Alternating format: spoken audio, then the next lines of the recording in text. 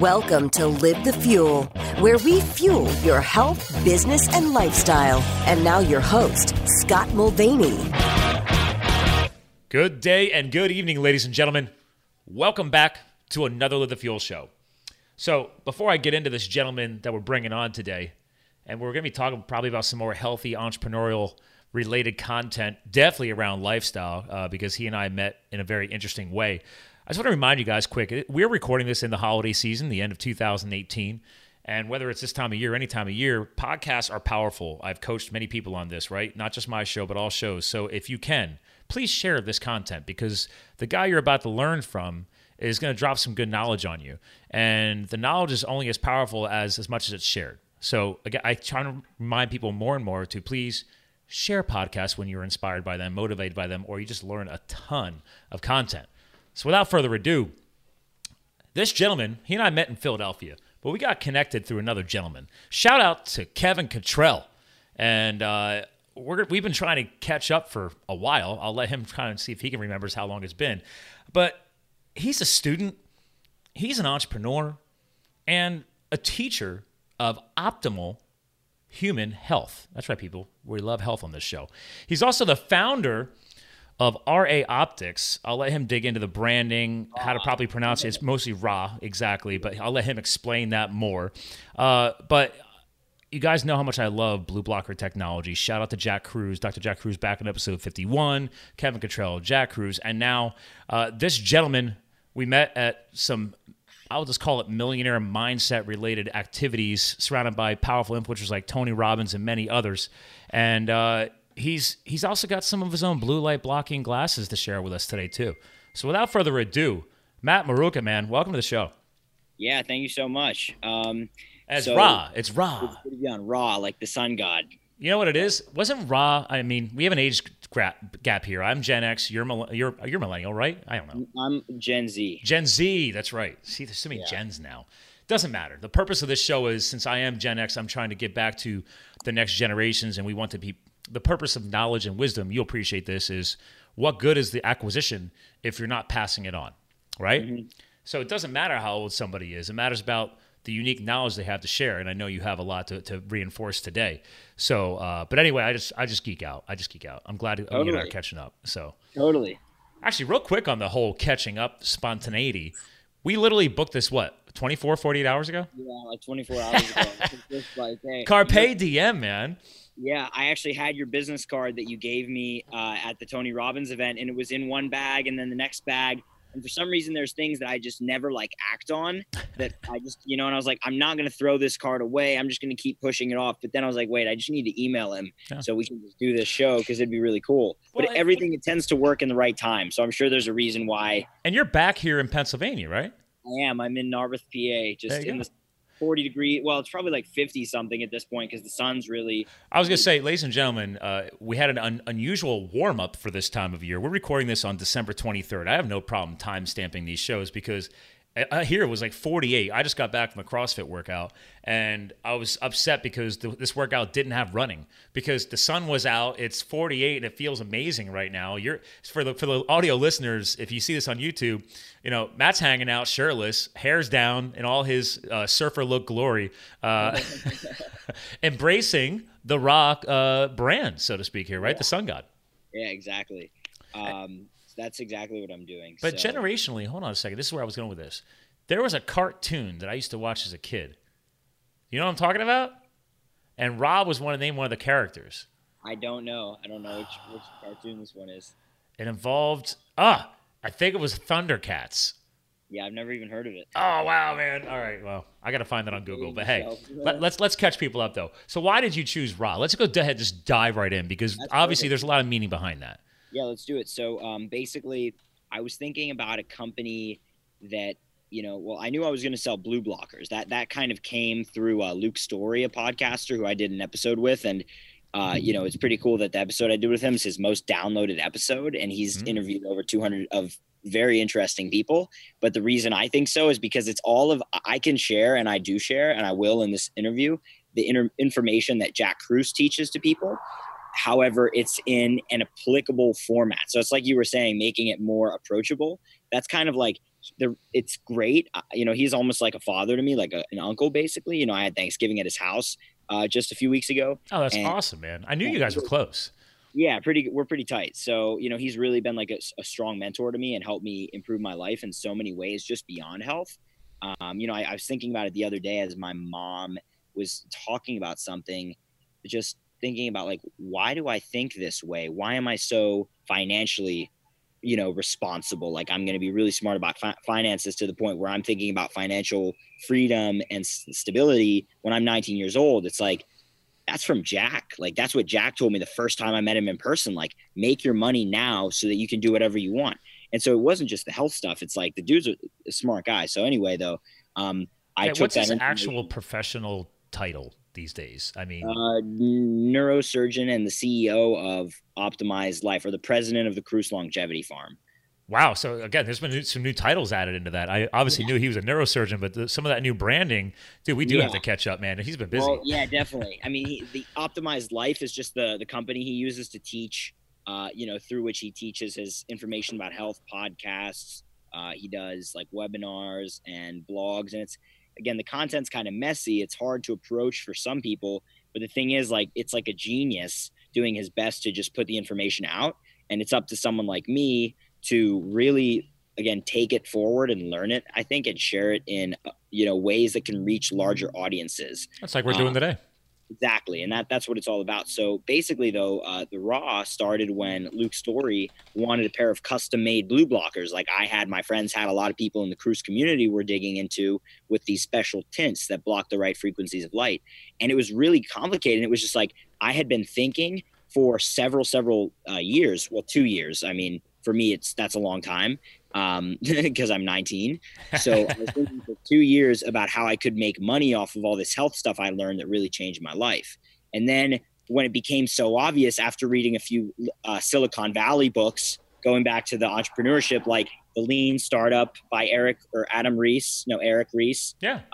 0 to 1, Peter Thiel, and then The 4-Hour Workweek by Tim Ferriss. Everybody knows Tim Ferriss. There you go. Yeah. And those 3 books were enough to get me thinking, okay, how do I run my own business from anywhere in the world? How do I do something that's different and going to have a cool impact and be able to stick out and survive? And 3, if I do start, how am I going to approach it? And that was the Lean Startup. But so anyway, I had the right mindset. And then when the opportunity became clear that Luke Story wanted custom blue blockers, a lot of other people might too. And it's really challenging.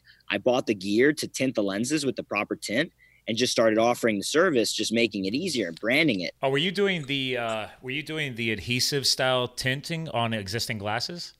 Well, it's not. Yeah, basically, you need plastic lenses. Almost all lenses are made of plastic and polymers today. Right. But so you need these specific type of plastic polymer lenses to be able to tint. Yeah. So I couldn't just accept people's standard glasses, because usually they would have these anti-glare, anti-reflective coatings that would basically prevent the tint from adhering. But so I would have people send glasses that didn't have that anti-glare, anti-reflective coating, and then we would put we would apply the tint to the lenses and ship them back to people. And then eventually people were, just wondering if we could just offer some standard styles. And that's when it became clear that what started as Matt's Custom Blue Blockers needed to move on as its own brand, because we had a line of products now. Yep. So essentially what I did was I thought about a name for a long time, and I have a good friend in Florida who's one of just some screen sharing. There we go, people. Yeah, that's fantastic. And that's a website actually I built about over a year ago on the beach in Croatia. Real quick, ladies and gentlemen, but he's going to dig into that. Raw Optics, so RAOPTICS.io is what I'm sharing for the YouTube watchers. But I love the fact you're showing a pair of Ray-Bans here, because that's a great style sunglass. So exactly. So it was a really nice pair that we did. It was part of our custom tinting service, where people could select their own frames, or they could send their own frame, which we've currently paused, but I haven't even updated the site, although it's updated in the shop. But the reason why is because I'm working on a whole new setup that's going to really make the process much more streamlined, to the extent where basically anyone who goes to our site, even if they don't know a thing about it, they're going to be able to really learn a lot. I mean, they're already learning a lot now, but we're going to make it even higher level. Well, let me tell you real quick, you'll appreciate this. And I want people to understand this. We're digging deep in just one powerful brand because this is Matt's brand. But it's not like this stuff doesn't exist. And I want to make sure I got this in early so you understood. When I had Jack on, this was, hold on, I got to do some screen share on that. I found the date. Hold on, I had to bring him up on the site. So let me bring this up for the video watchers. Because to this date, Jack is still my most downloaded episode ever with, I believe, Cottrell was right behind him. But it was episode 51, way back on February 2017. So, and we called that your mitochondria and biohacking with Jack Kruse. We really dug into the health of the cell, mitochondria, and then obviously we really geeked out on blue blockers, the impact on your sleep health, eye health, everything. But thanks to him, and you'll appreciate this. Don't worry, I'm going to try your stuff too. But I've got some 50% styles from one guy that I've had on my shows, and this is one guy, he only sells them on Amazon. He's actually an eye doctor. I think it's I Love Cares. He gives back to kids overseas and helps people see better in poor countries. Cool. And then I've got all different. Yeah, I might be a little bit of a geek here. You'll appreciate this. There's some aviators. So I went from not understanding how to get blue blocker glasses to now I've got 1, 2, 3, 4.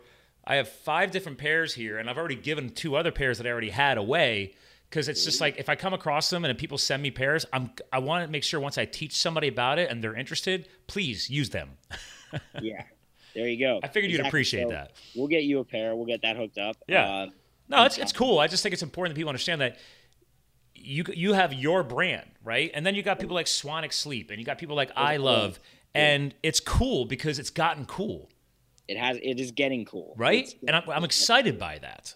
Yeah, that's what the new website we're working towards. Some new styles. We're working towards personally branded frames. I've had to get, just upping my manufacturing game and all that stuff, which has been really funny because I never came into this thinking I'd be a businessman in the end. But that's what I'm born to be is a guy who figures out something people want and offers it, or that people would benefit from, because a lot of people don't know they want this. Well, you'll appreciate this. I've learned one of my mentors years ago, and I think it's been published in books and blogs and everything else, the classic statement of, what is it? How do you define an entrepreneur? What is the definition of an entrepreneur? And before I throw you mine, how would you quickly define an entrepreneur? What is their purpose? Entrepreneur, I would say, is someone who takes advantage of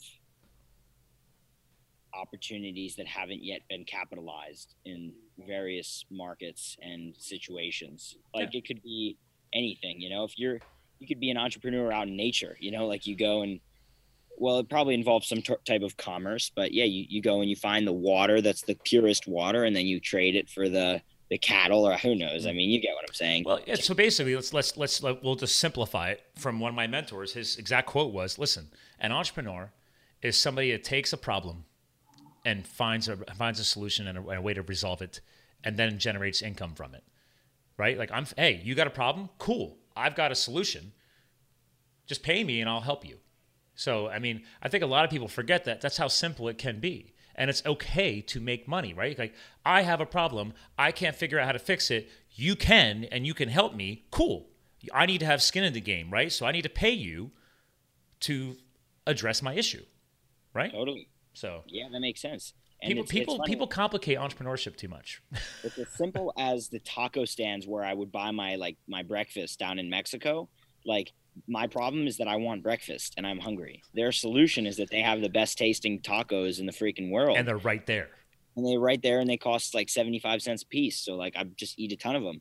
And then it was funny to expand on this. I had a friend who I do have a friend who's also friends with Jack, who runs a big telecom company in New York City, but he only does fiber optic cabling, none of the wireless stuff, because he knows the health effects of it, all the Wi-Fi and these kinds of. So he just lays fiber optics, and he's preparing to have the solution for when people realize the wireless is a problem, that everything can be hardwired through high-speed fiber optics. But it's funny, you and I can geek out on that because I was in telecom and IT. Seriously. Yeah. So thanks to Jack, I do still have Wi-Fi in this house, but after Jack, I went out and bought extra power strips for my office where the routers were at the time. Yeah. And then every night before bed, I just flip the switch, and the modem and the router are shut down when I go to sleep. And within probably 2 months, Actually, probably less than that. I noticed an immediate difference because he said, he's like, I challenge you not to notice an impact on your sleep health. Yeah, exactly. And I'm gonna try to see if I can find what this guy Shrihari, this guy friend of mine. I can look it up if you need help. That's the beauty of me. I got a whole command center here.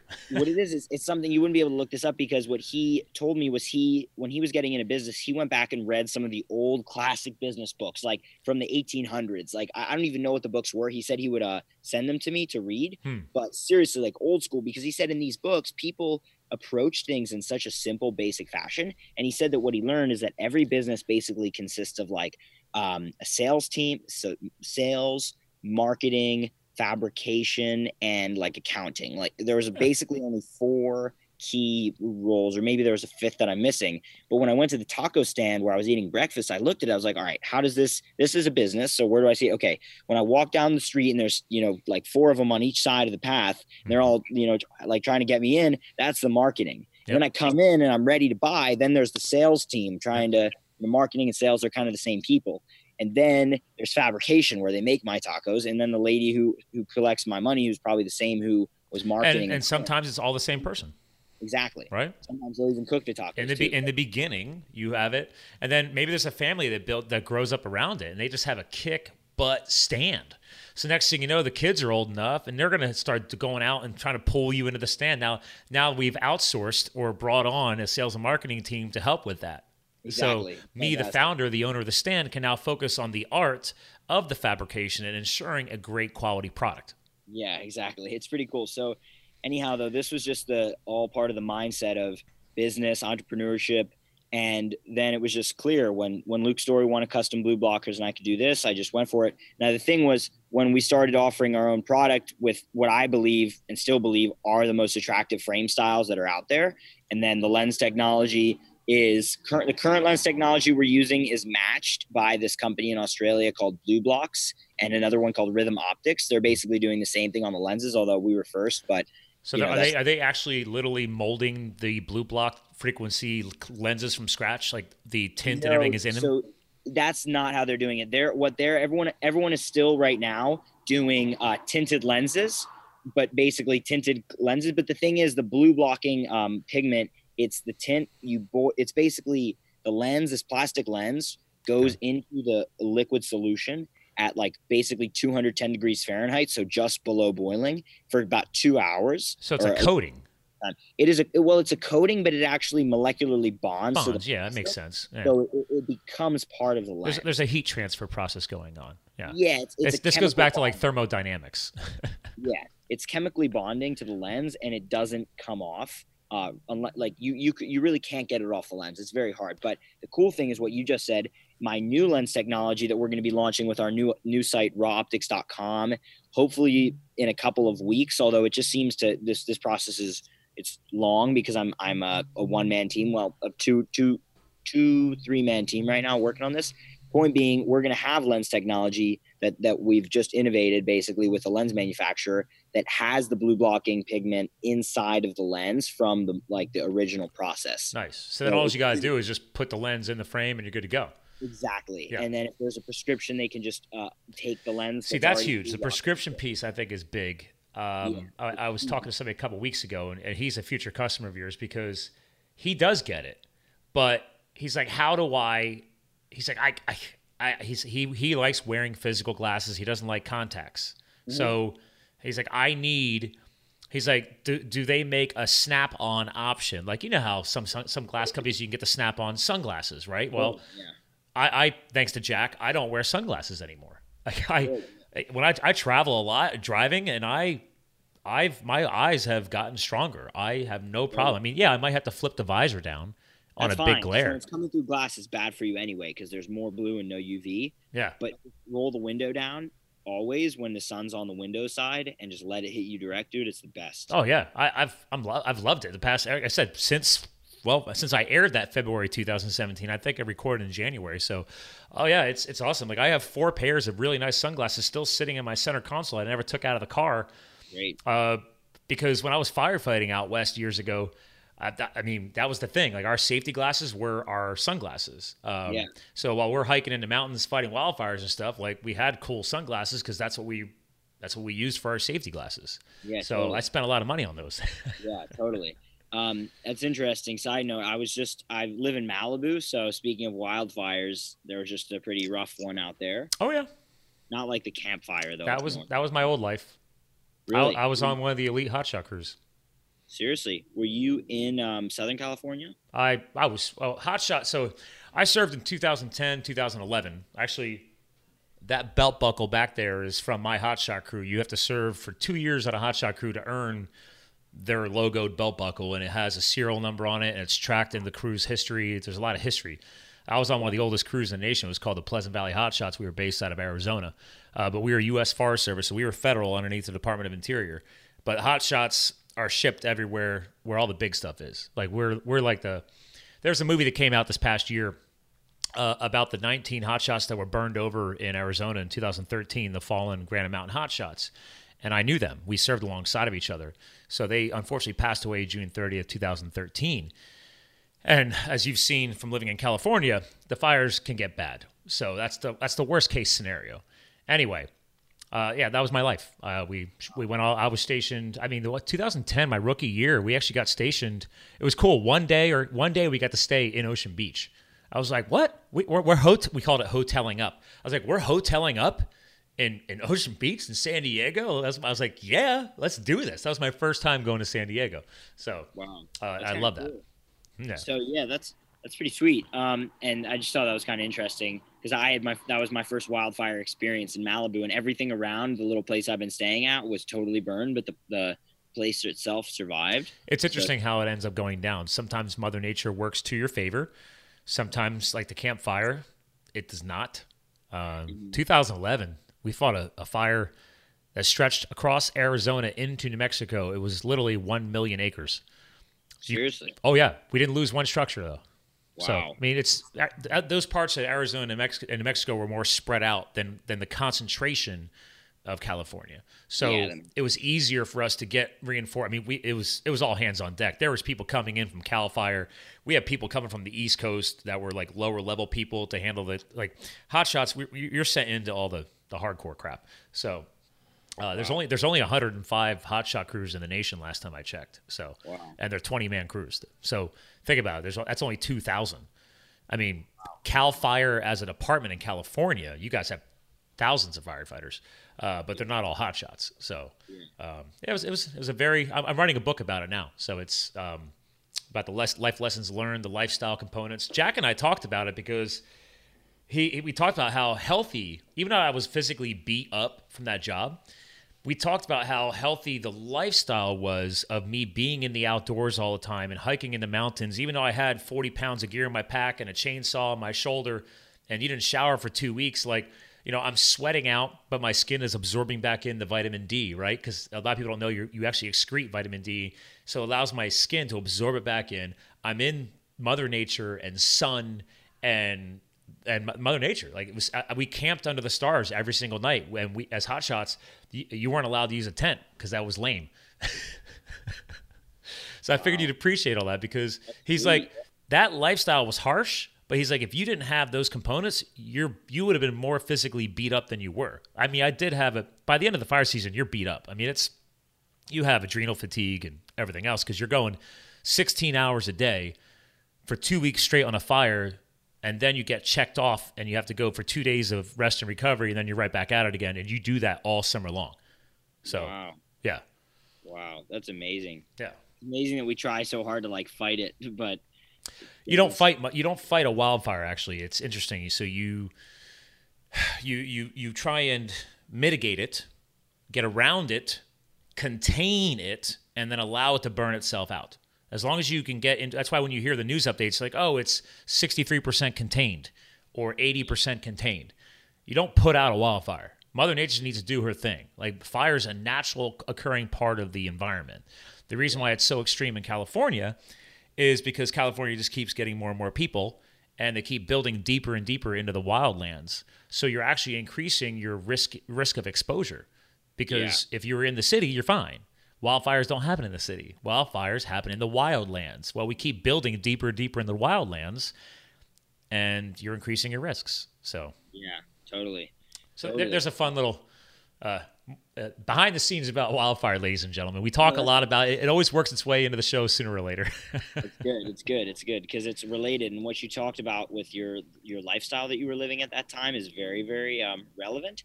So to get back to Raw, basically, I had to think about what to name the company, and I actually heard Jack talking about Raw on his Facebook page. Like, Raw is my mom was his like caption on his Instagram photos. I was like, Raw, that is so powerful, that word, because it's like the ancient Egyptian god Amun-Ra. And that's apparently when people say they pray, like in the name of the Father, Son, Holy Spirit, amen. That's actually pray to Amun, the old Egyptian god. It's like he was the main god in history. So funny.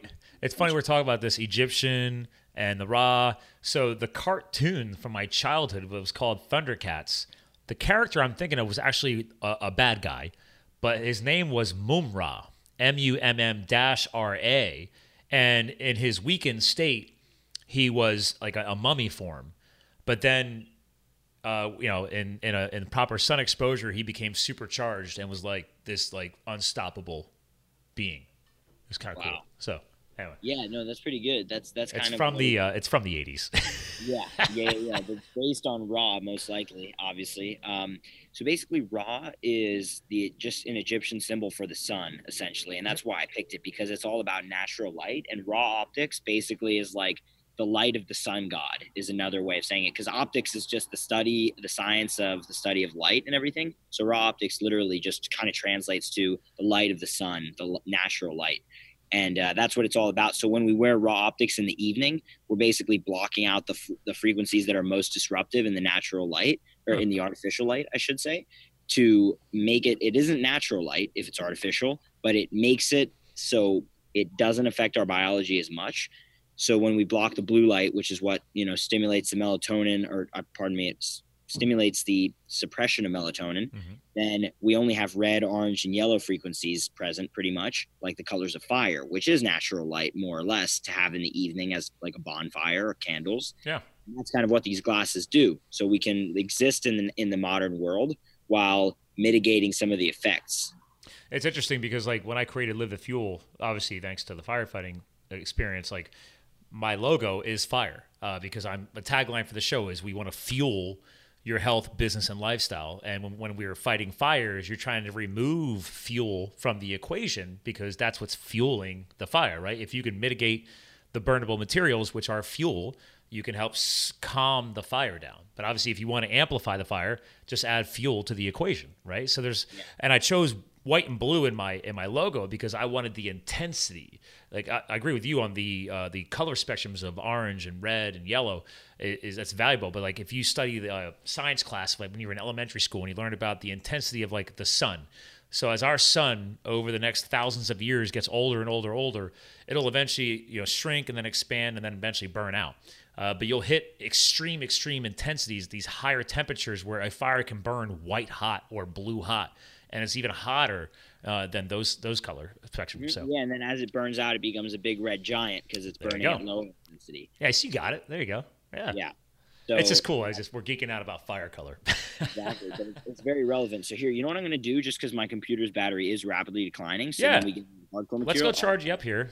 Pause up real quick. Let's stand by. It'll literally take 2 seconds. All right, stand by. I'll be about And the power of podcasting, we're back. Matt is now indoors versus outdoors, but he's still so committed to sunlight that he's opened his window to allow even more natural light in. So welcome back, there we go. So pretty much what I've done, let's get to the chase. I want to get to the chase for the listener to be able to get the max of the message. I mean, obviously, you've had Dr. Kruse on, but what I would ask is, are there any questions that you have that, you'd like to know more about from his information? You think the questions that your listeners asked a lot about? Well, my way to help you on that is, what do you feel you channel the best from Jack Kruse's knowledge? Because he hits on so many different areas. And obviously, what I find with tutelage, whether you have coaches or you have instructors or professors or whatever, or just your leadership, when you follow, you end up niching in a certain area. So what would you say your favorite section of his knowledge base is that you like to lead with and really pass on, that you find the best positive feedback from? Yeah, it's pretty much the benefits of sunlight. I mean, this is and it's the same thing that he focuses on, but it doesn't come across to people sometimes that clearly. So yeah, so let's good. That's why I'm hitting on this, because when I try and explain to people how you kind of started to hit on it about, listen, there's stuff behind the eye that absorbs that natural healthy frequency, and that directly impacts melatonin, and melatonin directly impacts sleep and sleep cycles. So let's simplify that a little bit better for people. Correct. Yeah. So what I could do is let's keep that on tab. And what I can do for someone who's listening so that they get a bit better idea of where I'm coming at this from, maybe I can tell how I got into this. Yeah. Yeah. So the backstory is going to be huge because obviously something triggered you to become this obsessed. Yeah, exactly. And that teaches, I think, more than anything.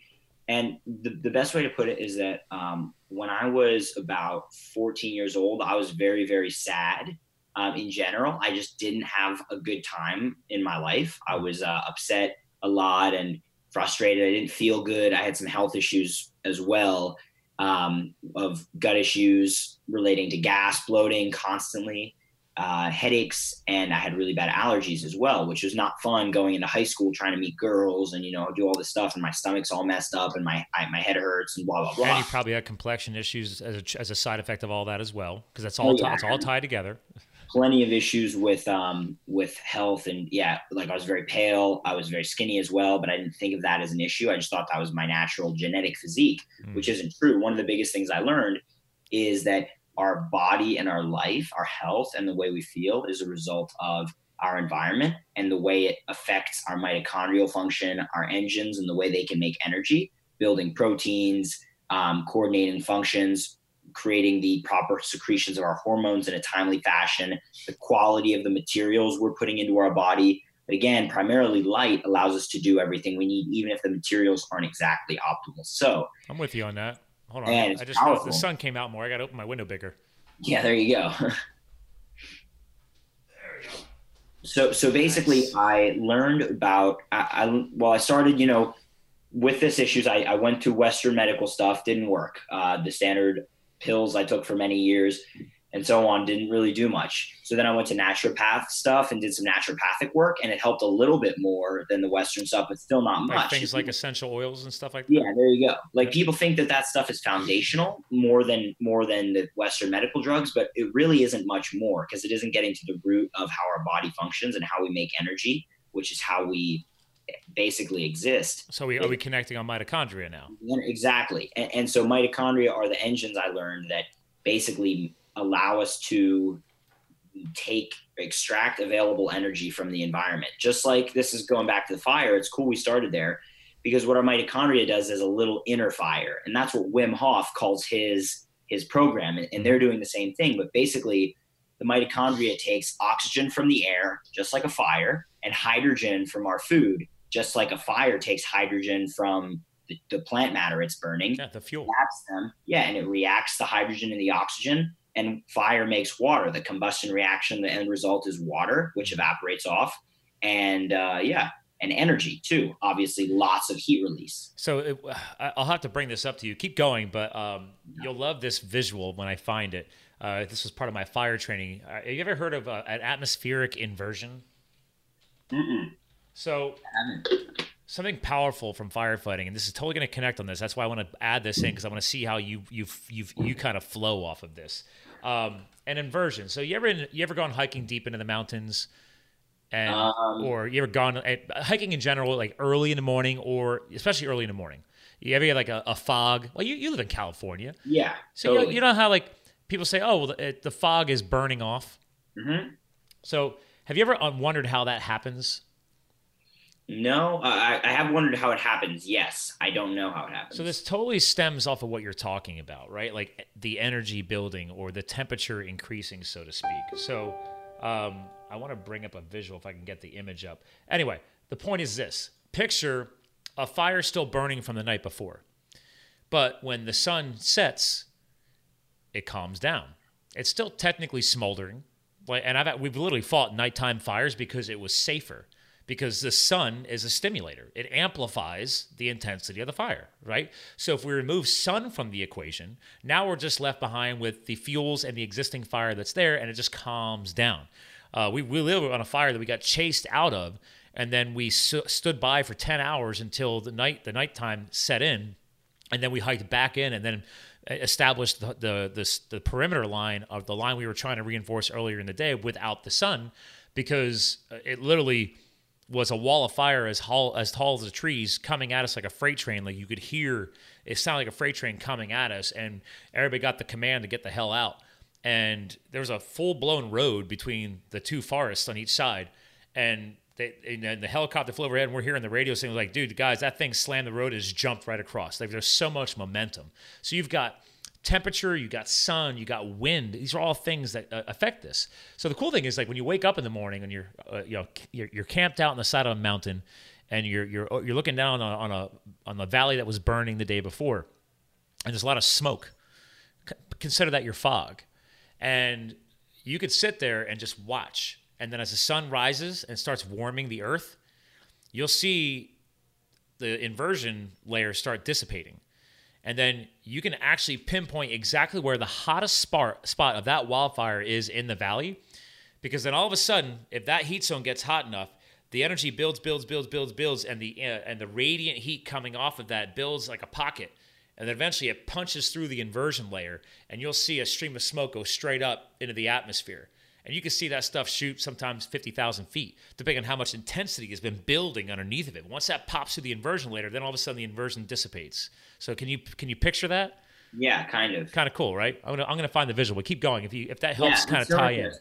Well, it's just fascinating that, I didn't understand this until reading several books, and I'm working, just so people know, on a book and a guide more than anything that's going to allow people to get these ideas in a simple fashion.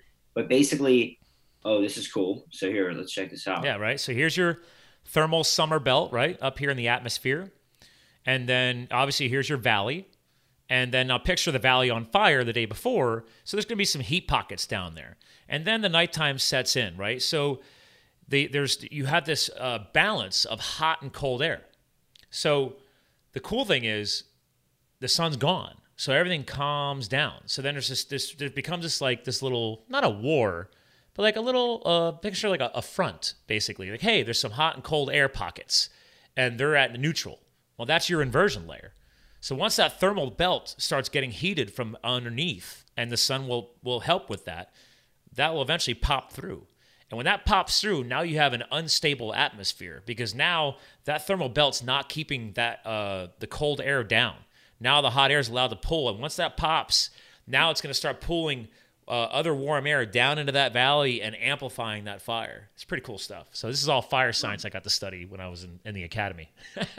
That's interesting. But very interesting, and that happens in our body, which right. is beyond fascinating. Like literally our mitochondria are little fire engines that take, like I said, oxygen from the air, hydrogen from the food we eat, whether it's a plant or an animal that ate the plant, and then reacts them, makes water, which is an exothermic reaction that releases energy, which is what is occurring in all life across the earth, even bacteria, which takes molecules that want to come together, reacting them, and then taking advantage of that energy to move forward and to have an ongoing chemical reaction. So it's fascinating that this is what's going on. So I learned about this through Jack after struggling, trying to use diet as the next option to get better, right? And that wasn't happening. Interesting. Let's see. Yeah, see that? Wow. Again, ladies, ladies and gentlemen, this is all on YouTube. But that's a wildfire. There's your cooler air over here. And you can see where the sun is brighter on the right, right? So the right side of that whole area has gotten warmer. So it already punched through, and you can see where it's pushing the smoke, right? Is the airstream is all tied into this, right? So you can see where it's hot, cold. So it's pretty cool to see how this affects how a fire can move, be amplified. And I want to see this tied back to the body, right? Because we have a choice here on how we're affecting the mitochondria that you were talking about. Yeah, interesting. Yeah, I can always send these if you ever want this stuff. Yeah. So I've got to look into that more and get it. I want to see it. I mean, because I'm firing with you right now, and I'm like, dude, I never thought about this way. I mean, it's happening right now on this show, and I'm like, if we can create a crossover of that visual with at the cellular level in the body, right? And apply this whole hot and cold spectrum and how this is a fueling that mitochondria. Very interesting.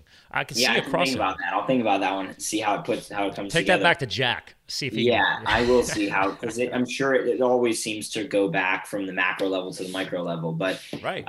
The whole story comes together when myself was trying to use diet to fix issues in my health, which I learned are fundamental mitochondrial. Yeah, exactly. Like Kevin. So these issues are fundamentally mitochondrial, like any diseases we have today. That's what I was learning. Any diseases that we're faced with today, for example, Alzheimer's, diabetes, heart disease, cancer, obesity, and autoimmune diseases. This has been proven that these are mitochondrial energetic dysfunctions, which means that the body can't make energy efficiently enough. So then we get these dysfunctions occurring, right? Right. So when I had this going on, I was thinking to myself, how do I fix the mitochondria? I mean, that's what I started learning. I started applying Jack's protocols, thinking, and he was saying food isn't the key driver. It's all about the mitochondria and the engines. So here's an analogy for your listeners basically to consider, which is the gist of the whole show. And then let's see what you got here. Here we go. Well, everything you're talking about is how I got everything you're opening up for our listeners right now. They can go back and listen to episode 44 for another Jack follower, Kevin Cottrell. And his episode was titled Silicon Valley, his corporate history, right? His cancer battle, paleo, and sleep. And because he was doing the same thing. He thought, oh, I'll focus on this Paleolithic thing because he was big into the Paleo FX back then and everything else. And then, obviously, he came across Jack and took it to a whole different level and became a fellow, as Jack taught me, I don't know if he's still using this, a fellow mitochondriac. Yes, he is. He has shirts now, and I have one of the shirts in my drawer right here. I'm jealous. Because he told me, because I was we were talking about, Jack and I were talking about biohacking and everything else. Yeah. And he went red hot. He went red hot on that one. I like it. Yeah. So he does purple and red because those are the frequencies of light that control the mitochondria the most, let's say. And so basically I learned this idea. Oh, well, let's put it into an analogy. Let's say you have a car and you open the hood and, well, let's step back even. A car is a functional thing. It takes gas and puts it through an engine. There's a combustion process. Energy, exactly. Yeah. It uses a fuel to release energy to move and do work, right? Same in our body. We take fuel from our food and from light, but and we break it down and use it to move. But primarily from our food is sort of not our main source of fuel, but it is the one I'm referring to. I would say I like your car analogy because I was a car buff when I was a kid. I did my first motor swap at 16. But yeah, I mean, think about it. If you ever had to tune up your car, you put quality gas in, and then from time to time you got to put a fuel cleaner in there. But in the combustion process, there's spark plugs and spark wires and your battery and everything else, right? So it takes electricity, part of the energy, to ignite the fossil fuel, ergo the gasoline. Just going back to wildfire, right? It takes a lightning strike, which is 75 to 80% of wildfires are actually started by Mother Nature. It's a lightning strike to a dry bed of fossil fuels with the right relative humidity, the right dryness, and boom, you got a wildfire starting off. Just like in a car, hey, I'm going to turn that key. The battery is going to send current into the spark plug wires to those spark plugs that are mounting in the engine where the fuel is sitting. Yeah. And boom, you have combustion. So with the cool thing with life, though, is that little spark theoretically occurred under the oceans a long time ago with basically a proton gradient and just natural, let's say, structuring of molecules in a certain way that carry this reaction onward. But so that if your spark goes out, you can't come back to life. Right. But the way it does relate, and this is where I'm actually interested in getting the engine analogy more tuned in, because you sound like you know about engines. What I basically tell people is, imagine now you took your car and you open up the hood and you pour tar all over the engine. So like it gets into the pistons. I don't know if that's even possible, but you'd have to open the engine up. I mean, actually, if you pour tar onto your engine, you do have, in a traditional automobile, you do have, belts that are moving the crank arms, which move the pistons within the engine. So the pistons are protected inside the motor. But if you pour tar onto the belt drive system, I can have the best battery on the market. I can have the best spark plugs installed in the motor. I can have the best gasoline. But you go to turn that over, and now it's like it's being bound up. Exactly. So let's say we have tar we pour tar on the engine, and let's say you open the engine up, and could you unscrew? Yeah, pour right into the oil. You put tar in your oil. Your oil is supposed to lubricate and allow. That's perfect. You put tar in your oil. Yeah. And now, how about this though? I want to make the analogy even better. This is really good because you've really helped me refine this analogy, and it's good that I didn't write this into some book or something before talking with you. Can you open the motor up or the engine and unscrew the pistons? Like basically take them apart more or less, or loosen them so they aren't firing in perfect sync. Well, actually, you could actually damage your pistons from inappropriate maintenance of the engine. So if you're, for example, one of the easiest ways to get a car to last is basic tune-ups. Like I regularly, we can tie this back to human beings, right? We don't take care of ourselves regularly, right? But I drive my car a lot. I did 37,000 miles last year on my Subaru because I'm a road warrior for business. So, but I'm religious, man. I have every 5,000 miles, I take that car in. I put the best synthetic oil on the market into that motor. I have them do a tire rotation, and that's my regular thing. Like I'm in there all the time. Now, granted, this year I crossed 200,000 miles. This car's a 2012, mind you. It's not that old. So that's how much I drive. So I had them take the whole motor out, redo all the cam seals, all the stuff we're talking about now, and clean it all out, put it all back together, and now it's like a new motor again. So I can get another 100,000 miles out of that bad boy. That's amazing. Right? But now, that's because I've taken it to that level. I want to see if I can get this car to hit 500,000. Just so I want to see if Subaru gives me an award and gives me a new car or something out of it. Because I just love. That'd be cool. I hate the disposable economy. We just beat the crap out of something, and they think it doesn't last anymore. I'm like, no, it's how you take care. Of the body, so to speak, the car. Right? Yeah, exactly. And that's what we're talking about with the body. So let's say you put the tar in, and then you are in your oil. So it's not going to everything's going to be clogged. And then let's say you were somehow to open you'll seize the motor.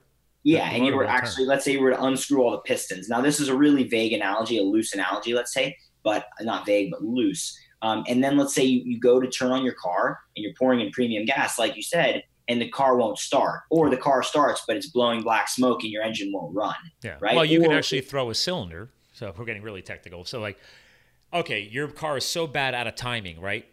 Those spark plugs I told you about. Well, you have to change them every once in a while. Well, what if you don't? If people just don't tune up the car. They don't take care of the car. Mm-hmm. So great, maybe I'm changing the oil and I'm putting good gas in, but then I don't do a regular tune-up. Yeah. Well, now you got a spark plug failing.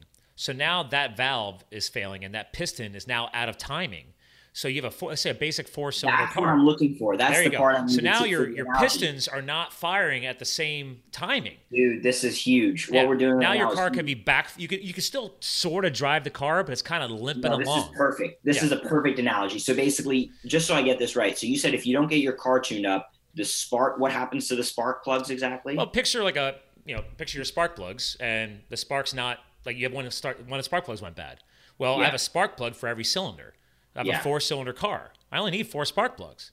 But if one started failing, because of bad fuel or whatever, because you can get crap building up on the spark plug. Exactly. And now that's not firing at the same intensity as the other 3. So now my pistons and my valves are all out of whack, and they're not timing properly, and the car could be bucking, it could be backfiring, and now it sounds like you're driving a ghetto mobile because it's really not, and you keep doing that, you're going to screw that motor up. Exactly. So if we were to take not tar and put it in our oil, but what we're doing with our mitochondria is we're putting in really bad, old, cloggy oil. Actually, here we're going to convert this. I'm going to help you with this. Please. Shitty fuel. Let's go back to that, because like food and water and this is all fuel for the body, right? People buy really, really, really crappy fuel, and if they're not tuning up the car and they're not putting in quality, the oil's job is just to keep things lubricated, to keep the temperature down in the motor and keep it mitigated. You still need fuel for the combustion, right? Totally. So if you have crappy spark plugs and crappy gasoline, your car's not going to fire and be like really fuel efficient. The oil's job is just to keep all the parts from not getting superheated and wearing out too soon. Does that help?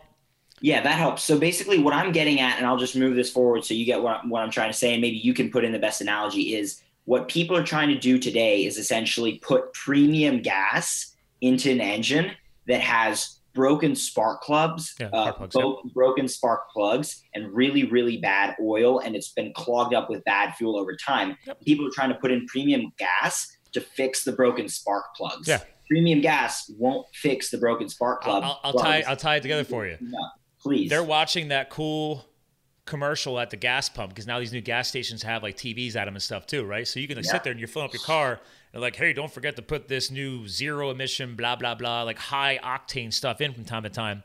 Or you walk into an auto parts store because there's something wrong with your car, like, oh, you should put this, amazing fuel cleaner in your gas next time you put it in, and this will clean your motor out and clean it all up. Well, that's a supplement. That's a Band-Aid. Exactly. It's not. If you're going to go back to putting crappy fuel in, and you're still not changing the oil often enough, and you never did tune the car up and update your spark plugs. The spark plugs are broken. That's what I'm getting at. Is like people today, by trying to use diet, so we're putting food into our body and into our mitochondria that need to process it. So trying to put good food into our body to fix mitochondrial issues is like trying to put better gas into an engine to make with failing spark plugs and bad tune-up, which isn't going to happen. That's the key link. So it's like the mitochondria, although the food that goes in kind of affects them a little bit, the key driver that affects the engine in our body is light. So here's the best analogy: is that to fix you do every 5,000 miles, you get a spark plug tune-up. Well, what we need to do every single waking period of consciousness, so every single day, instead of every 5,000 miles, we need to get up and watch the sunrise and be exposed to morning light, because that's how we tune our spark plugs up, or fix them, tune up our whole engine every day. There you go. And that's the best analogy to do. And if we don't do that every single day with the healthy sun exposure in the morning, then we aren't tuning up our body. And the thing is, our body's much more intricate than a car's engine. This is hundreds of this trillion. Is genetic evolution, at the cellular level. I mean, we're carbon-based life forms, going back to your analogy of that spark under an ocean and how our cells have matured to the point. But it's like, I love geeking out about telomeres, and how, like, hey, your telomeres in your DNA, telomeres long, you're living long. Telomeres are short, you're screwed. Like you want to be doing things to your body like sunlight to help keep your cells healthy so you can live longer. I'll tell you, you should ask Jack about that next time you have him on, because he actually has found some evidence that contradicts the telomere issue. Really? And not that it's irrelevant, but he's just saying that the telomere length isn't really the key mechanism or the key driver. It might. It's not a key mechanism. It's just part of the. If you're doing a test and you want, I do like the telomere test to measure aging, because I'm going to get one of these done because I'm such a health nut. I want to see if everything that I've been doing, I want to see if I'm 41 now. I want to see if I've got like a 35-year-old or a 30-year-old telomere test, because you can do that now. You can ask him about that, because he thinks it doesn't matter now. But it's not that the stuff you're doing isn't helping, because it probably is, but that the telomeres aren't the most accurate or reliable, because there can be people who are really fucked up who have still long telomeres. Yeah. People who are pretty healthy who have really shitty telomeres, because there's something related to the mitochondria and again, the methylation of the genome that goes into it. But yeah, it's a piece. So anyway, though, people basically anyone who's listening to this can know that, to close my story, basically what happened is I learned about this sunlight deal. And as soon as I started going in the sun, not focusing on the diet as much, my mitochondria were getting better. I was using sunlight, cold exposure, primarily just those two things, and blue blockers at night to improve my sleep, which is that time we do the tune-up, basically, more or less. Well, yeah, your maximum rest and recovery is in your deep REM sleep cycle. And if you have stimulants in your environment that are preventing a proper sleep cycle, you're screwing up your cellular rest and recovery, the healing process. Precisely. Yeah. And that was my problem my whole life as a teenager, growing up in the world of the gadgets and all these things. And I didn't know that. I didn't realize just how big of a deal that is. But now, seeing my little brother and his friends and how much time they spend on their devices, and all my adult friends, because I'm friends with more adults than I am with people in my generation now, just because I'm interacting with these people. I think it's making me smarter. But basically, they all complain to me, many of them, about how their kids are addicted to their devices if they didn't catch them early enough where they could raise them away from the devices. Interesting. So, and they're telling me, like, what do I do how do I help? How do I stop this? And it's like, it's such a bad addiction where it's like at a certain point, the only thing you can really do is maybe take their freaking device away entirely, which I know one woman who actually did that, but now it was just so miserable with their daughter that she's like bargaining to give it back somehow. It's a mess. And this is the biggest issue we're facing for our health, because we're destroying that regeneration that we do every night that actually keeps us young. Oh, I disappeared. I've definitely learned that over the years too. It's like I purposely moved away from my cubicle life before firefighting for a reason. Like I was managing telecom environments and coaching teams in call centers, and so I was in these, the artificial light. The one building we had no outdoor windows. I was like, it was awful. Like I purposely found myself wanting to go outside. Most people went outside for a smoke break. I'm like, no, I just want to go outside. Was that one of those old routing centers that was built entirely of bricks? No, it was in an industrial park here in Pennsylvania, wow. And they just happened to, the building that they decided to move and expand to, was just, the design of the building didn't have a ton of glass, and I told them, like, I just didn't like the design, but I mean, this was my T-Mobile days. I was a coach for T-Mobile, and I was like, I don't miss it, and I remember my energy levels were different. Because I was a cyclist back then too, so I loved road cycling and mountain biking because I was in the outdoors, and I was getting into running and I was doing marathons, and it was like I found myself wanting to be outdoors more, and I hated the office life. And that was one of the, I mean, obviously I took it to the extreme and went and did the wildland firefighting, so I went from like office life to that, but it changed my life forever. That's amazing that you made the change, just following your intuition on that one, and it's a good change. And, it's interesting to touch on the building stuff is that there were researchers for a long time, in fact, going all the way back to Roman and Greek times, they knew, and even ancient Egypt. That's a story that I'll save for a later date. But the short version is that there was an Egyptian pharaoh named Akhenaten, who basically he banished the worship of polytheism of many gods in favor of the one god, the Aten, the sun disk. And so they built their temples open to the sky to worship the sun disk. And they knew about all the healing benefits and the power of the sun. But when Akhenaten passed away, this was kind of hidden. And apparently someone I met who was an American guy who worked for the Egyptian government to make tourism films, he learned about this and learned the true stories. And that the actual reason Akhenaten's tombs were hidden behind the tombs of other pharaohs was because they didn't want people to know about the benefits of sun, because it brought us to a higher level of consciousness. And so that began, the hiding of the benefits of the sun began as long ago as ancient Egypt, which I find fascinating. I find it fascinating too, because if you look at, you got to love history. And you always look back, like you casually kind of threw in there like Greeks, right? So people they think of history and they think of like the photographs, or if you ever go to Greece or the Roman era. But if you go far enough back in the Greek era, look at most of their common area structures. They're all open pillars. They don't really have a lot of closed off walls. It was very open concept, right? So just like you're saying, it was all open. But if you look at the Egyptian history that most of us know, people are always impressed by the pyramids. But if you understand, like, the pyramid was built as a tomb. It was not like a castle like our medieval times, right? That was where they would build the pyramid. That's his future tomb. That's what you're building. So, and then the pyramid is sealed off and nobody can ever get in. So it's not like they lived and ran their kingdoms, so to speak, out of a pyramid.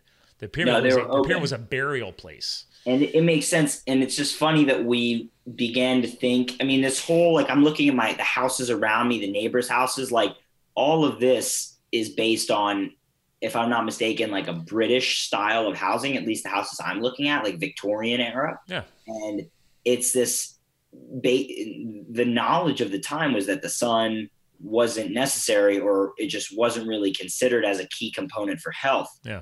But the Romans knew about it, so they had solariums where they could sun themselves built into their houses, open to the sky. Likewise, this was common for a long time, architecture, to let in more natural lighting. But eventually, with the advent of artificial lighting, people believed that it had the same impact as far as our bodies, because they didn't know about the health impacts. They just thought lighting was lighting. So the goal was to build buildings like what you just said with minimal shadows on the inside. So they would just have fewer windows and just artificial light flat across the ceiling all the way. Which in the call center environments is common because you're not distracted. They want you 100% focused on your job, right? So you can't be like looking up and all of a sudden like looking out the window and seeing people leave for lunch and stuff like that. So it's like, oh, it was like I look at it as a form of containment. It's a form of containment, 100%, literally and figuratively.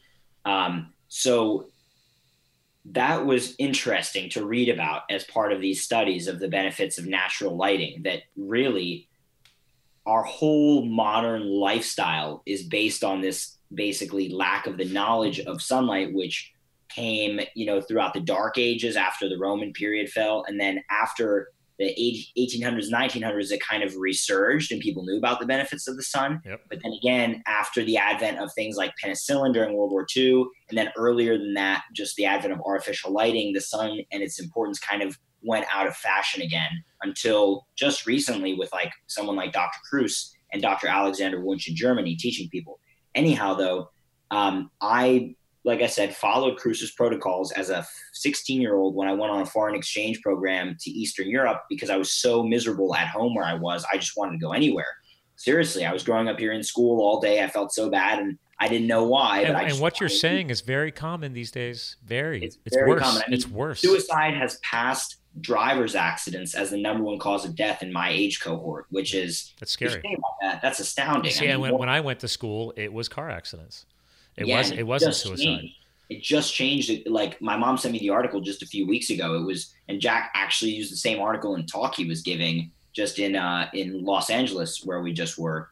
So basically this is a fascinating and astounding thing that's going on in our world today. And people don't see how these pieces fit together, but I'm a big proponent of everything Jack teaches and you're reinforcing because I grew up on a farm. I was outside all the time. Yeah, I mean, it's really simple. Like there's a guy named Dr. Wallace, who Jack probably mentioned on his episode with you, who works actually in our home area at the Children's Hospital of Philadelphia down at CHOP. Yeah. So CHOP's, for anyone who doesn't know about it, it's like one of the best. Oh, it's one of the top children's hospitals in the country. In the world, even, yeah. And it's also a really high-level research facility, and with University of Penn as well as a partner. University of Pennsylvania, this Ivy League school. Oh yeah, my fiance went to UPenn, so yeah. There we go. So it's a good school. Congratulations on the fiance, by the way. Very cool. So this guy, Dr. Wallace, who's worked in various places across the country, I believe Vanderbilt was one spot, somewhere else before that. But basically, he has been studying mitochondria and mitochondrial genetics for a long time. And maybe you could even pull up a picture of Dr. Doug Wallace. I'm working on it right now. It's Doug Wallace, right? Really cool. Yeah, Doug Wallace.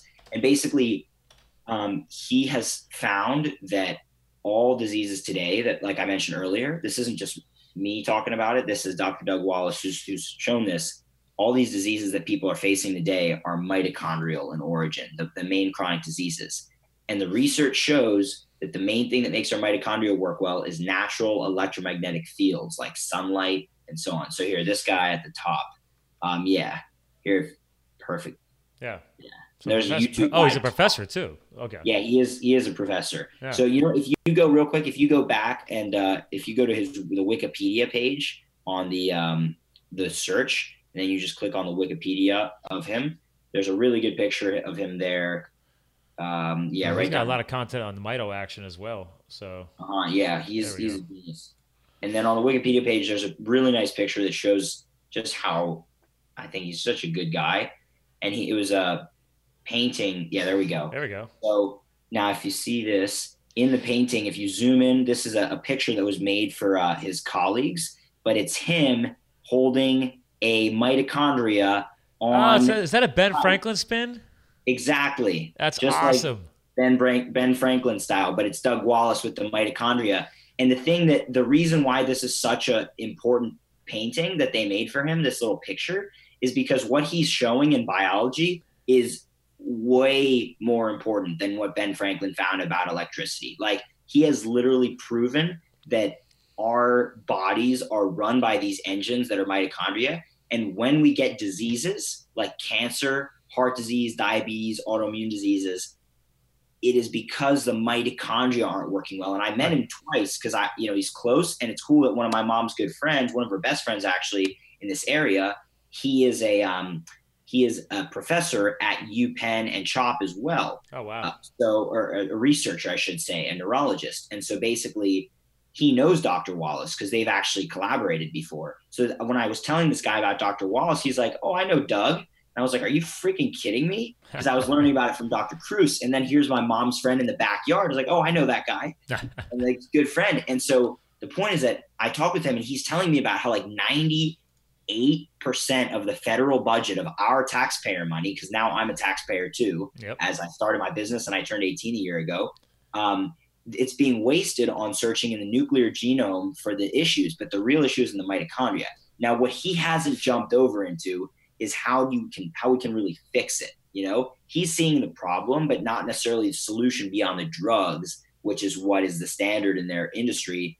And man, I got to get connected to this guy. My fiance, he had his bachelor's of science in genetics and development biology at Cornell.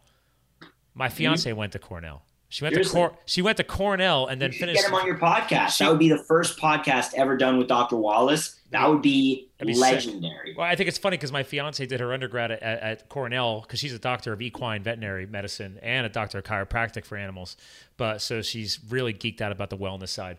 But yeah, she did her undergrad at Cornell where he went, and he works for UPenn, and she did her doctorate at UPenn. Yeah, there you go.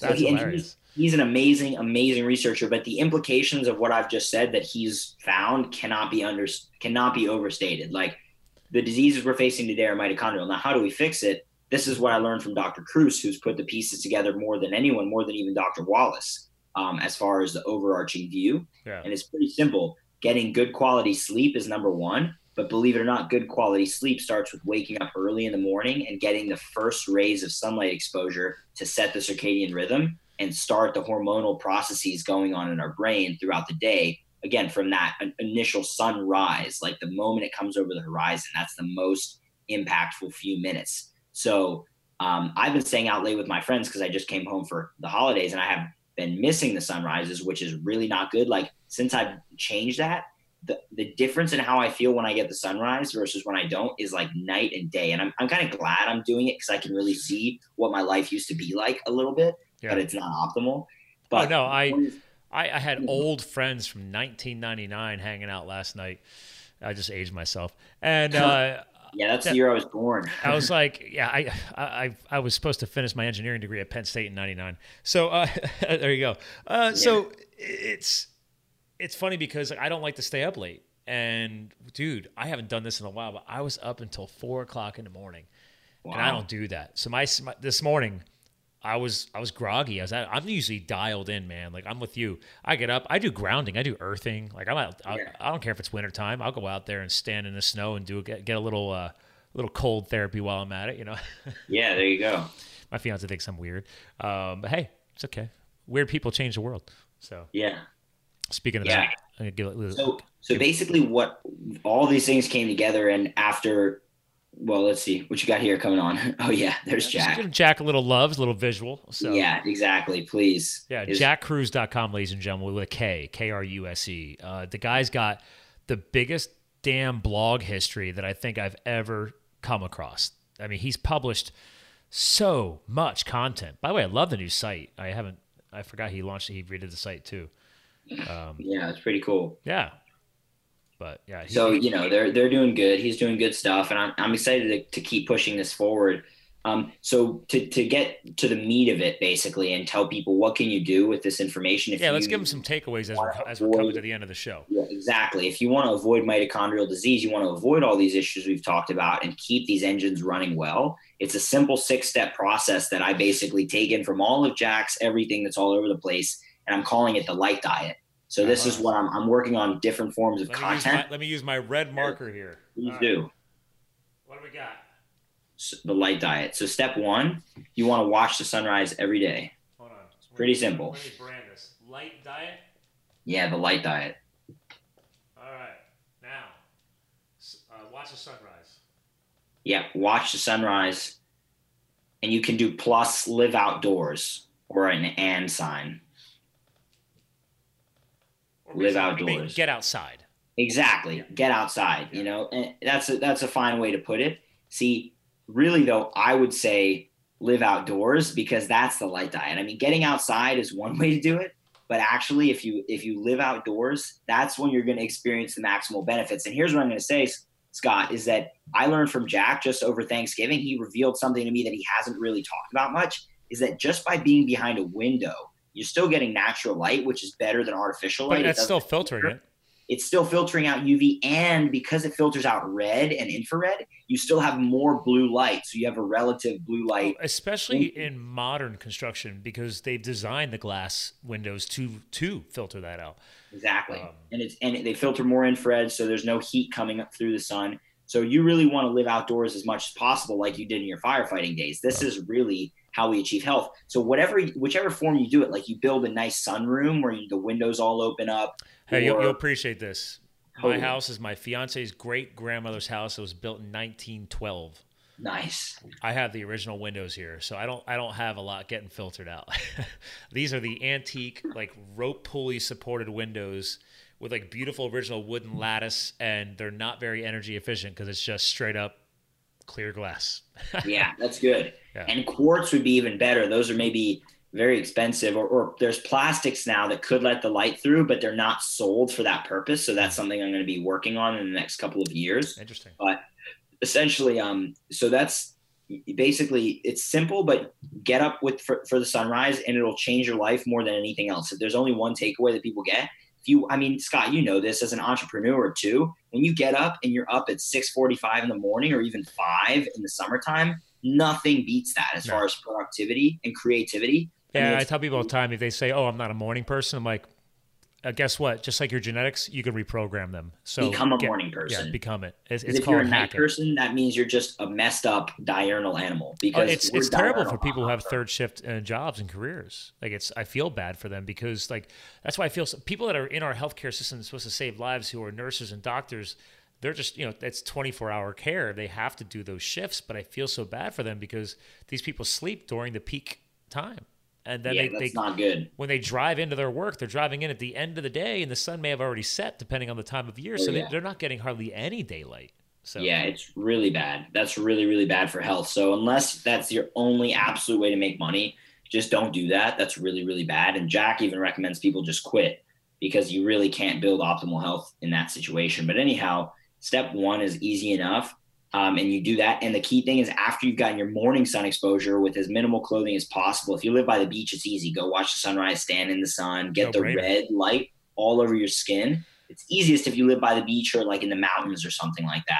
Oh, when I lived in Colorado, man, it was like we would leave pre-sunrise, get to the rock climbing walls that we always hit, and we would do morning climbing routes before we go do our jobs. So each of us, my two roommates were this is back in 12, 13, but I had mountaineering roommates. So we'd wake up, grab our gear, go get, these are bolted routes so you can get up them faster. We'd throw our rope and get at least 2 routes in per person, pack up, go back in, get back to the house, split up, and go do our jobs. That was a morning lifestyle. It's awesome. That's amazing. Yeah. And you probably felt pretty good doing that, eh? Damn right, dude. You see the sun coming up and you're hanging off of a rock wall in the canyon out in Golden, Colorado. It's like, life is good. Dude, exactly. And that's what people need to get is like, if your life isn't good, it means you're not getting the morning sunlight. I swear. I mean, it's that easy. Like when you start embracing, like I did today, went for a walk with my mom out at this nice loop at a college nearby. And I sat in the yard in the sun all day. It was like amazing. Even though I woke up a little later than usual, I just got right in the sun and looked right at it. More important this time of year too, because we're not in the summer session. It's the winter. Notice will be the difference. You'll notice will be more impactful on a cloudy versus sunny day. But so that's really important to start off. And the key, like we said, after the sunrise, you want to get out and you want to get into the sun to build vitamin D. But in the winter, we're not going to be able to here. But as it gets stronger, the stronger it gets through the day, you might even feel the effect more. Right. But 2 separate effects, primarily. One is the circadian mechanism, starting with the sunrise, getting everything turned on, essentially, hormones, all these other processes. And then later in the day, when we have more UV, that's actually more of a charging effect, like physically charging our body. So we need both of these. And that's what step 1 encompasses. Step 2 helps that process by making our systems better. So basically you want to drink spring water and eat seafood. It's really simple as that. All right. Or you could even just say drink good water, but spring water is really good. I'll keep it to the textbook. We'll just let's go. People can monetize this later. I'm gonna take a photo. This is gonna go up on Instagram today. I'll take a photo. I'll tag you. Do the thing. So we got spring water. Yeah, just when you put the picture up, just write my name. So if it goes viral, put Light Diet by Matt Maruka under there. There you go. So you got spring water, and then what else we got? Oh, seafood. Exactly. Drink spring water and eat seafood. Now, there's another detail to the diet that we won't go into too much, but essentially humans, this is maybe some people who are vegans, vegetarians don't like to hear this, but humans are obligatorily carnivores. And the reason I say this is because when we live, like humans live all over the world, we can live in places where there cannot be plants in the winter seasons primarily. Yeah. And so we're designed to be eating meat and fish in those winter seasons. Even if you don't want to embrace carnivore, at least read the book Omnivore's Dilemma. It's, I agree with you. I've said this on the show multiple times. I'm a hardcore carnivore. I'm sorry, you can't unprogram millions of years of development into where we are today. So it's... Well, and doesn't even, like, here's the cool thing is these arguments, like the one you just made, is great, and I agree with it. Like, I'm looking at this squirrel right now outside on the branch, and it's super fat because it's been loading up on nuts and stuff for the winter, and now it's burning its fat off to stay warm. I mean, that thing is fat as shit, and it's unbelievable. And I don't know why it's so high up in the tree, but anyhow, because I'm like on the 3rd story. But anyway, basically, what you need to tell people who are vegans and vegetarians now is there's this research on something called deuterium, which is something Jack wasn't talking about probably when you interviewed him in February. But deuterium is an isotope of hydrogen known as heavy hydrogen.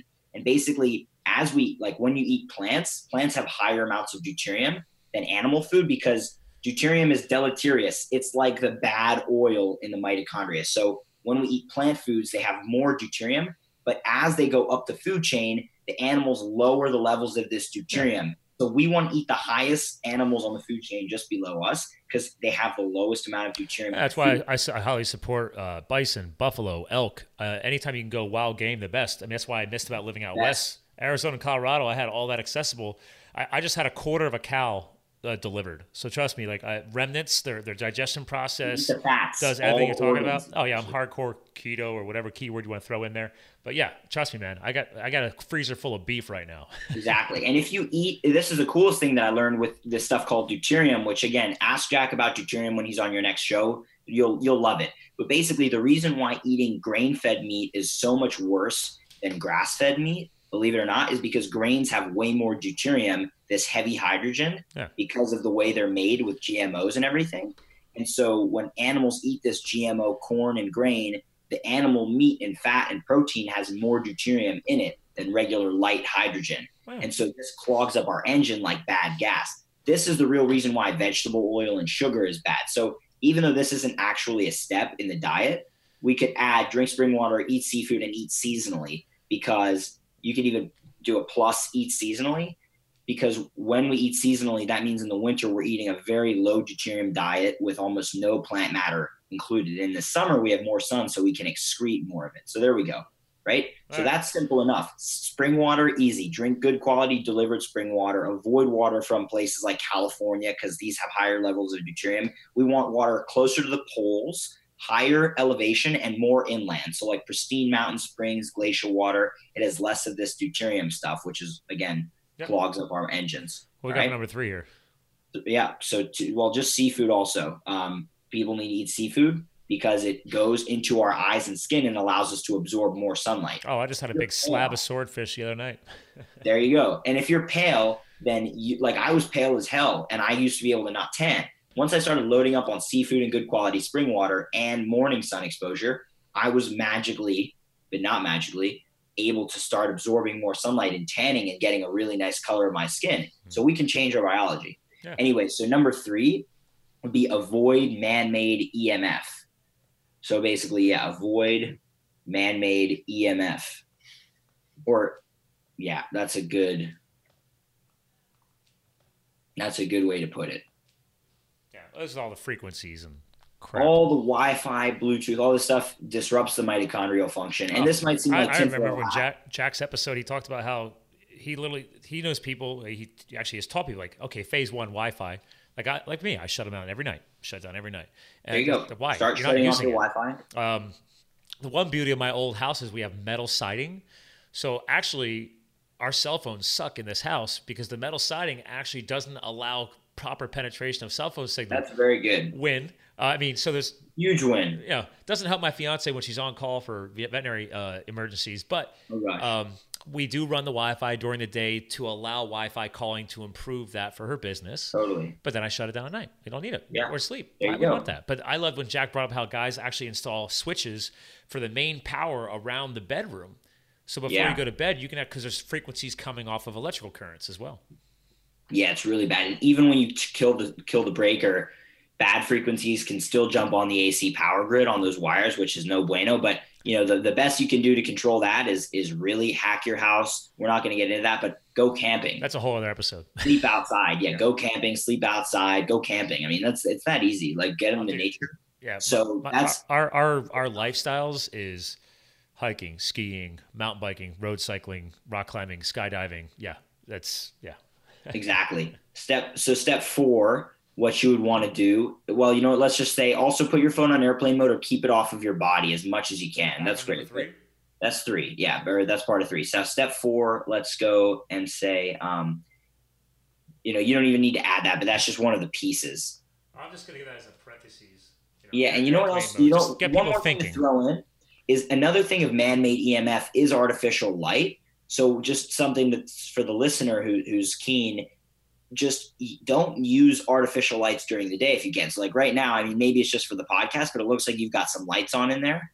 But like optimally, we would just not use any artificial lights during the day and just use the natural light coming in. I do try to, but I've actually purposely removed all the energy efficient bulbs in this house. That's good. I went back to old school incandescent. So that's good. It takes, it's hard to find that stuff.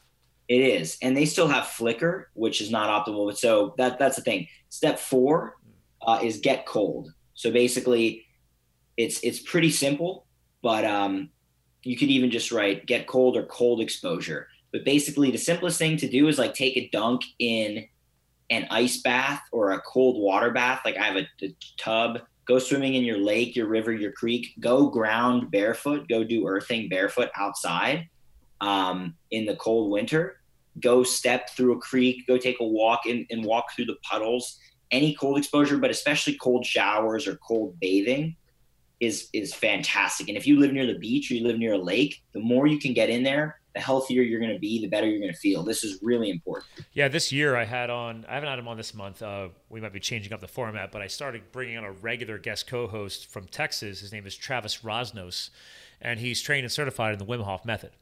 There we go. So he's younger generation like you, but he's an advocate. He does he brings men together and they do all the cold therapy stuff. He gets these giant kiddie pools and gets people to submerge in the ice water to teach them all this stuff. So I just did that with Wim Hof in LA. He had an event, and it was pretty cool. So that's a huge impacts. And then step 5, we're gonna move on. It is watch the sunset, live in darkness, and sleep a full night, basically. So just watch sunset. You could do darkness, good sleep, or something like that.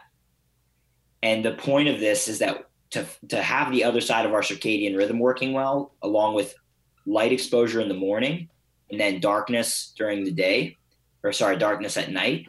Yeah, we need to have that second piece, darkness at night. So, oh yeah, I've got blacked out drapes in the bedroom now, and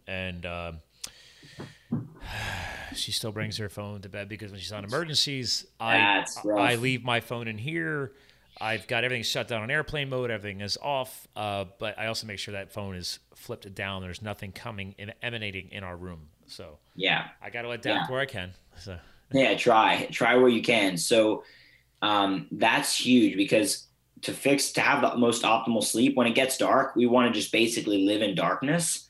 and just use minimal artificial light. Now, this is not going to be practical for most people, but the simplest thing you can do is get a pair of blue blockers. That's why we sell them. And then you wear them when you're exposed to artificial light, and you're going to sleep better. And if you get into this and it makes more sense to you, eventually you can start using red lights or incandescent lights in your home, making that transition eventually maybe to no lights or less and less light, dimmer light. Yep. Eventually you're going to be living out in the sun and using natural light during the day and less dim light at night, maybe just candles. I have a friend who, after I spoke with him and his family, they decided they want to do all candlelight at their house. We do a lot of candlelight here, and I got her. She won't wear the 100%, but she's willing to wear at least, because she's got bad vision, which I told her that can be healed. But so she's at least rocking 50% blockers now in the evening. So baby steps. Everybody's at a different place in the timeline. I tell this all the time. We just got to adapt and allow people to grow at their pace. So I'll add one thing about those 50% blue blockers is that they probably don't block 50%. I got to be honest with you. The marketing is strong, but that 50% blocker came from that actual eye doctor who designed them. So I would like to think that he's doing a better job than most companies. Yeah, it would be cool to research that, because that one might be better than most of them. But just for people to be aware, almost all of the ones on Amazon and on the market, they block like 50% or 100% of a certain range of blue. But the key thing, Scott, to know is that all the lights that emit blue light that is harmful, the key spike especially in LEDs today is at 455 nanometers of a wavelength, right? But all these glasses, they block 50 to 100% up until 440, but they don't block almost anything at 455. And the reason is because that causes there to be a little bit of a color change towards a more yellowish tint, a slight yellow hue, and people don't want that. So they just stay away from that. But in doing so, they're not blocking the key frequencies. That's why I tell people to be aware. The new day lenses we're going to be offering come from a manufacturer called BlueTech, which is one of the best lens manufacturers in the country for blue blocking lenses. They're the gold standard. And so I've got really good deals with them where I can offer them at a pretty solid price to the public. And that's going to be really, really awesome. So that'll be part of our new site coming up in a few weeks, hopefully, sooner than later. Cool. So anyway, it's simple. I'll have to give you the link to that eye doctor guy. So it's always important to study. I wouldn't say not just a competition, but it's like you should study each other, because that way everybody's leveling up, right? So it's always good to understand what everybody else is doing. Exactly. I'm down. I'll take that link from you and check it out. Yeah. He's obsessed.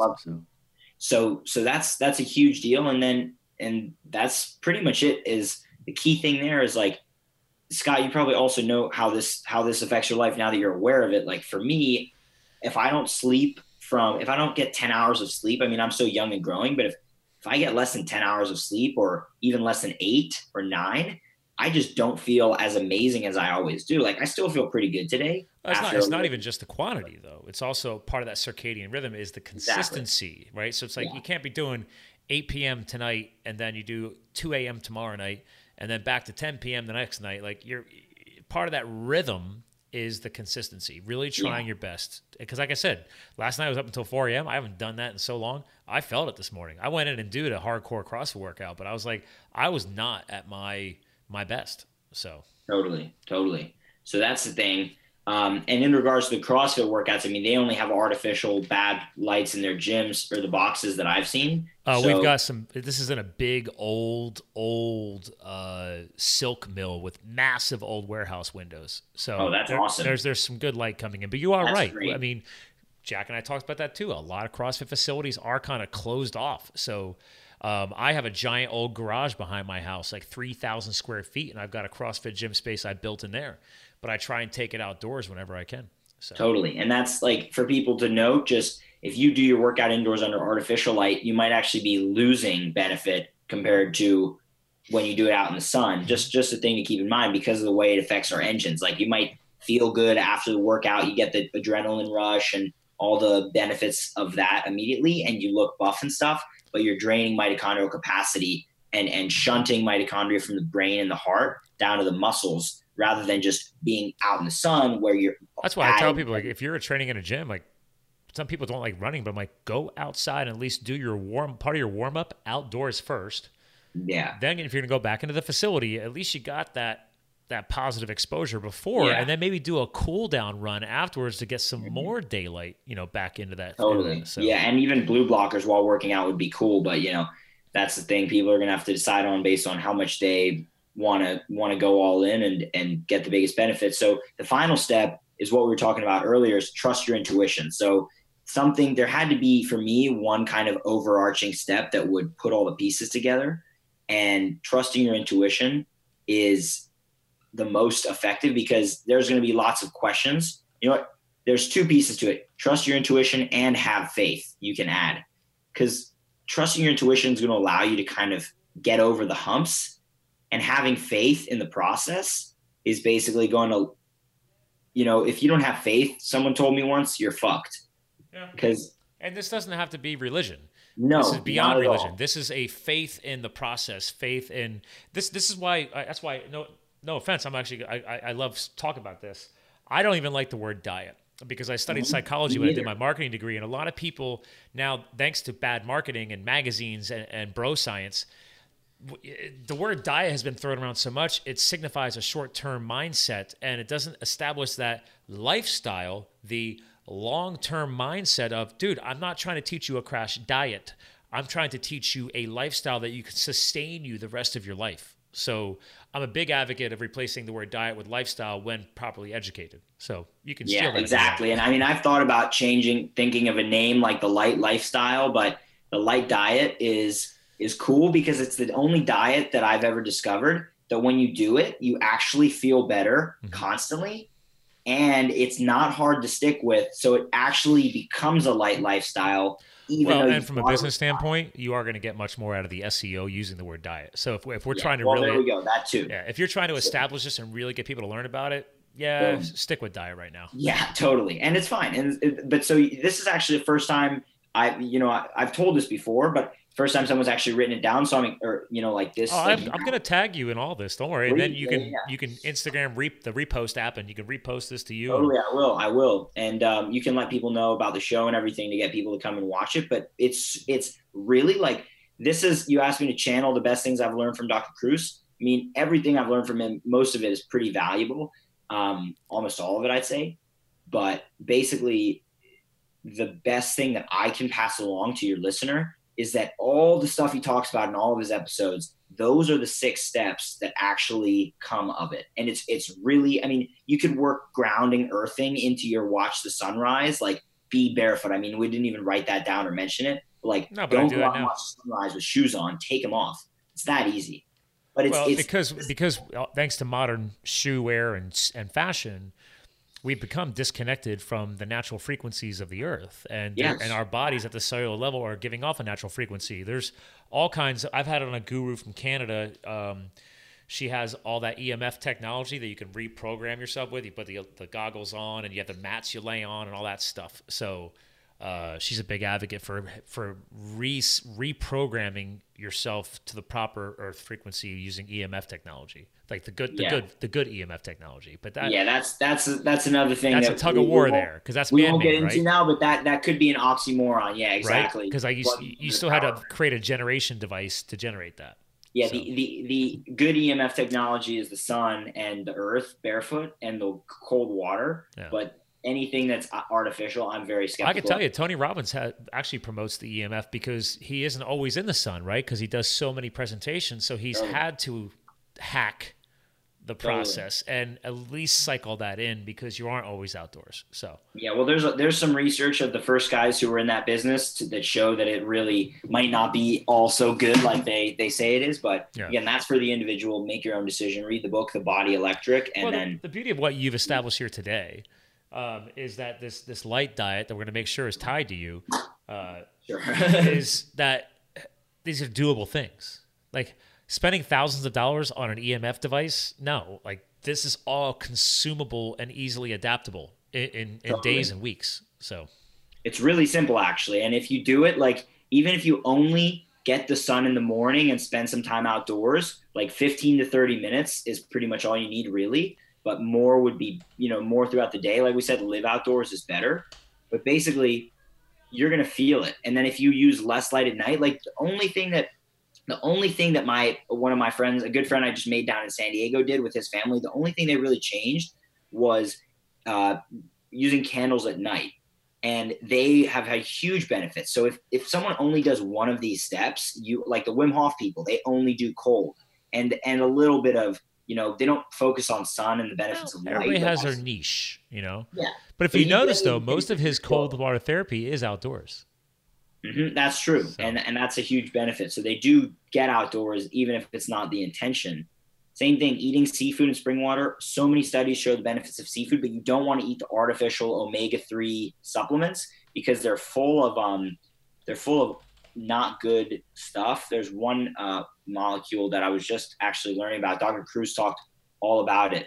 Aldehydes, the artificial omega-3 pills, they become oxidized and so on. So literally people who eat those fish oil pills, you're taking in some fats that literally go into the places in your cells and nervous system where the real stuff is supposed to be, and then becomes easily oxidized and damaged. So like that stuff is no bueno, basically, the artificial supplements. Okay. Just so people know that, you can't replace the seafood step with the pills. Pretty much all of this you can't replace. Like you could get a red light therapy light to do your extra. Yep. But you can't replace the sun. You can add it and it might help, but you won't be able to fully replace.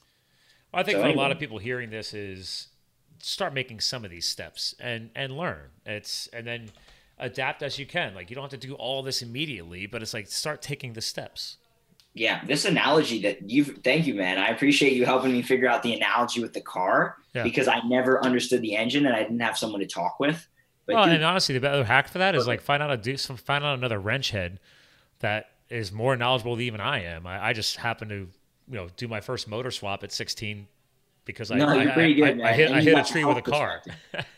You got the health perspective, so you saw where I was coming from. You might be the perfect guy to help fine tune the analogy, so I can. Hey, teamwork makes the dream work. So that's another fun saying I have.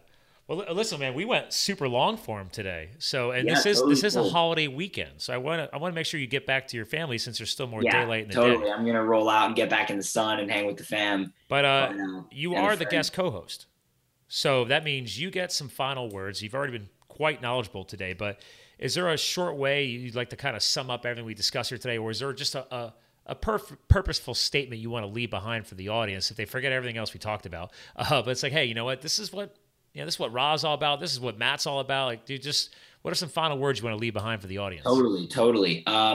Well, one thing I'll throw in is people can just check out rawoptics.io. You can check out mattmaruka.com. And my goal as an individual is to teach these messages and the way people can be healthy through nature, like those fundamental ideas of mitochondria, like this guy with Dr. Wallace has researched, and make it applicable and useful for people. And I'm just getting started. I'm 19. So this is going to evolve very far over time.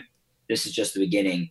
The other thing that I would just throw out that's more purposeful is a quote that has been helping me a lot. Cause I'm still in, I don't got it all figured out. I don't pretend I hope no one who's, we all never have everything figured out to have it figured out. Right. Yeah, exactly. But, this quote that helps me a lot and has helped me figure out when I'm feeling lost to move forward. It's from Seneca, the old Stoic philosopher. Mm-hmm. And he said, if one does not know to which port one is sailing, no wind can be favorable. Well said. In other words, find where you at least directionally want to go. Do you want to go to Africa, Asia, Europe, Antarctica? And then you at least have a general destination. I mean, the more specific we can kind of tailor what we want, the more likely we're going to end up closer to there, or at least we have something to work towards so that then we might learn, I actually want to go here, but at least you had somewhere you were going instead of just like wandering. So I'm trying to apply that more in my life, but I found that like the more I can become perfectly fixed on what I want. And 2-3 years ago when I was really not feeling well, it was, I want my health. I want to feel fantastic. Now it's like, I want to use this information, make a business and be successful and wealthy.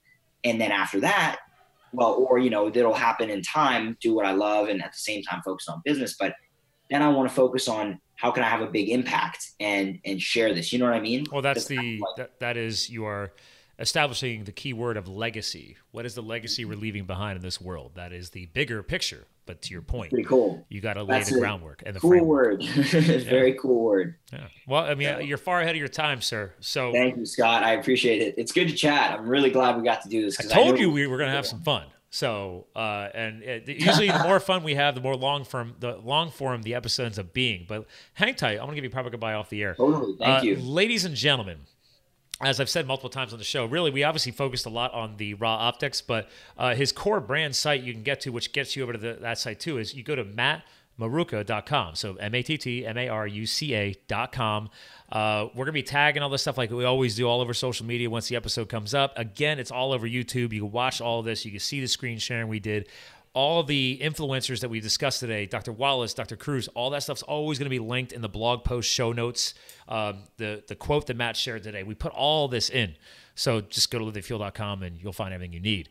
And again, all the sites and all the ways to follow Matt will also be on there as well. And real quick, you can actually follow him on Instagram too. It's at Matty, MATTY _M, if you want to see some of his personal lifestyle. I might change that eventually, but we'll talk about that. We'll talk about that because I want to make it something a little more brand associative. So yeah, yes. Exactly. It's just, but then again, if you do good stuff and you're like the basketball player on the the Bulls.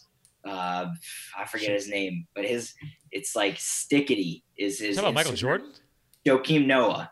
Oh, the newer ones, guys. Okay. Yeah. It's like Stickity is his at Stickity. So it's like if you do enough good stuff, it doesn't matter how vague your Instagram is, people will follow you. But anyway, I get what you're saying. Yeah, no worries. Good point. But anyway, guys, so let's be in touch. Follow Matt. And you're going to have some fun. You're going to learn more about healthy lifestyle, especially from powerful influencers like Jack Cruz, because he's definitely influenced me. And it's cool to see an advocate like Matt out there spreading the good word too. So again, ladies and gentlemen, long form today, we really overly fueled your health, your business, and your lifestyle. So thanks for tuning in to another powerful Live the Fuel show. Remember, if this knowledge impacted you, please share it. And please give us a review. I want to hear how things are going. It's been 2.5 years and we're still pumping along. So again, thanks for tuning in to Live the Fuel show. Have a great holiday. We'll talk to you guys again soon. Thank you for subscribing to Live the Fuel. Stay connected on Facebook, Twitter, and Instagram at Live the Fuel. And remember, you too can live the fuel. So please visit us at livethefuel.com.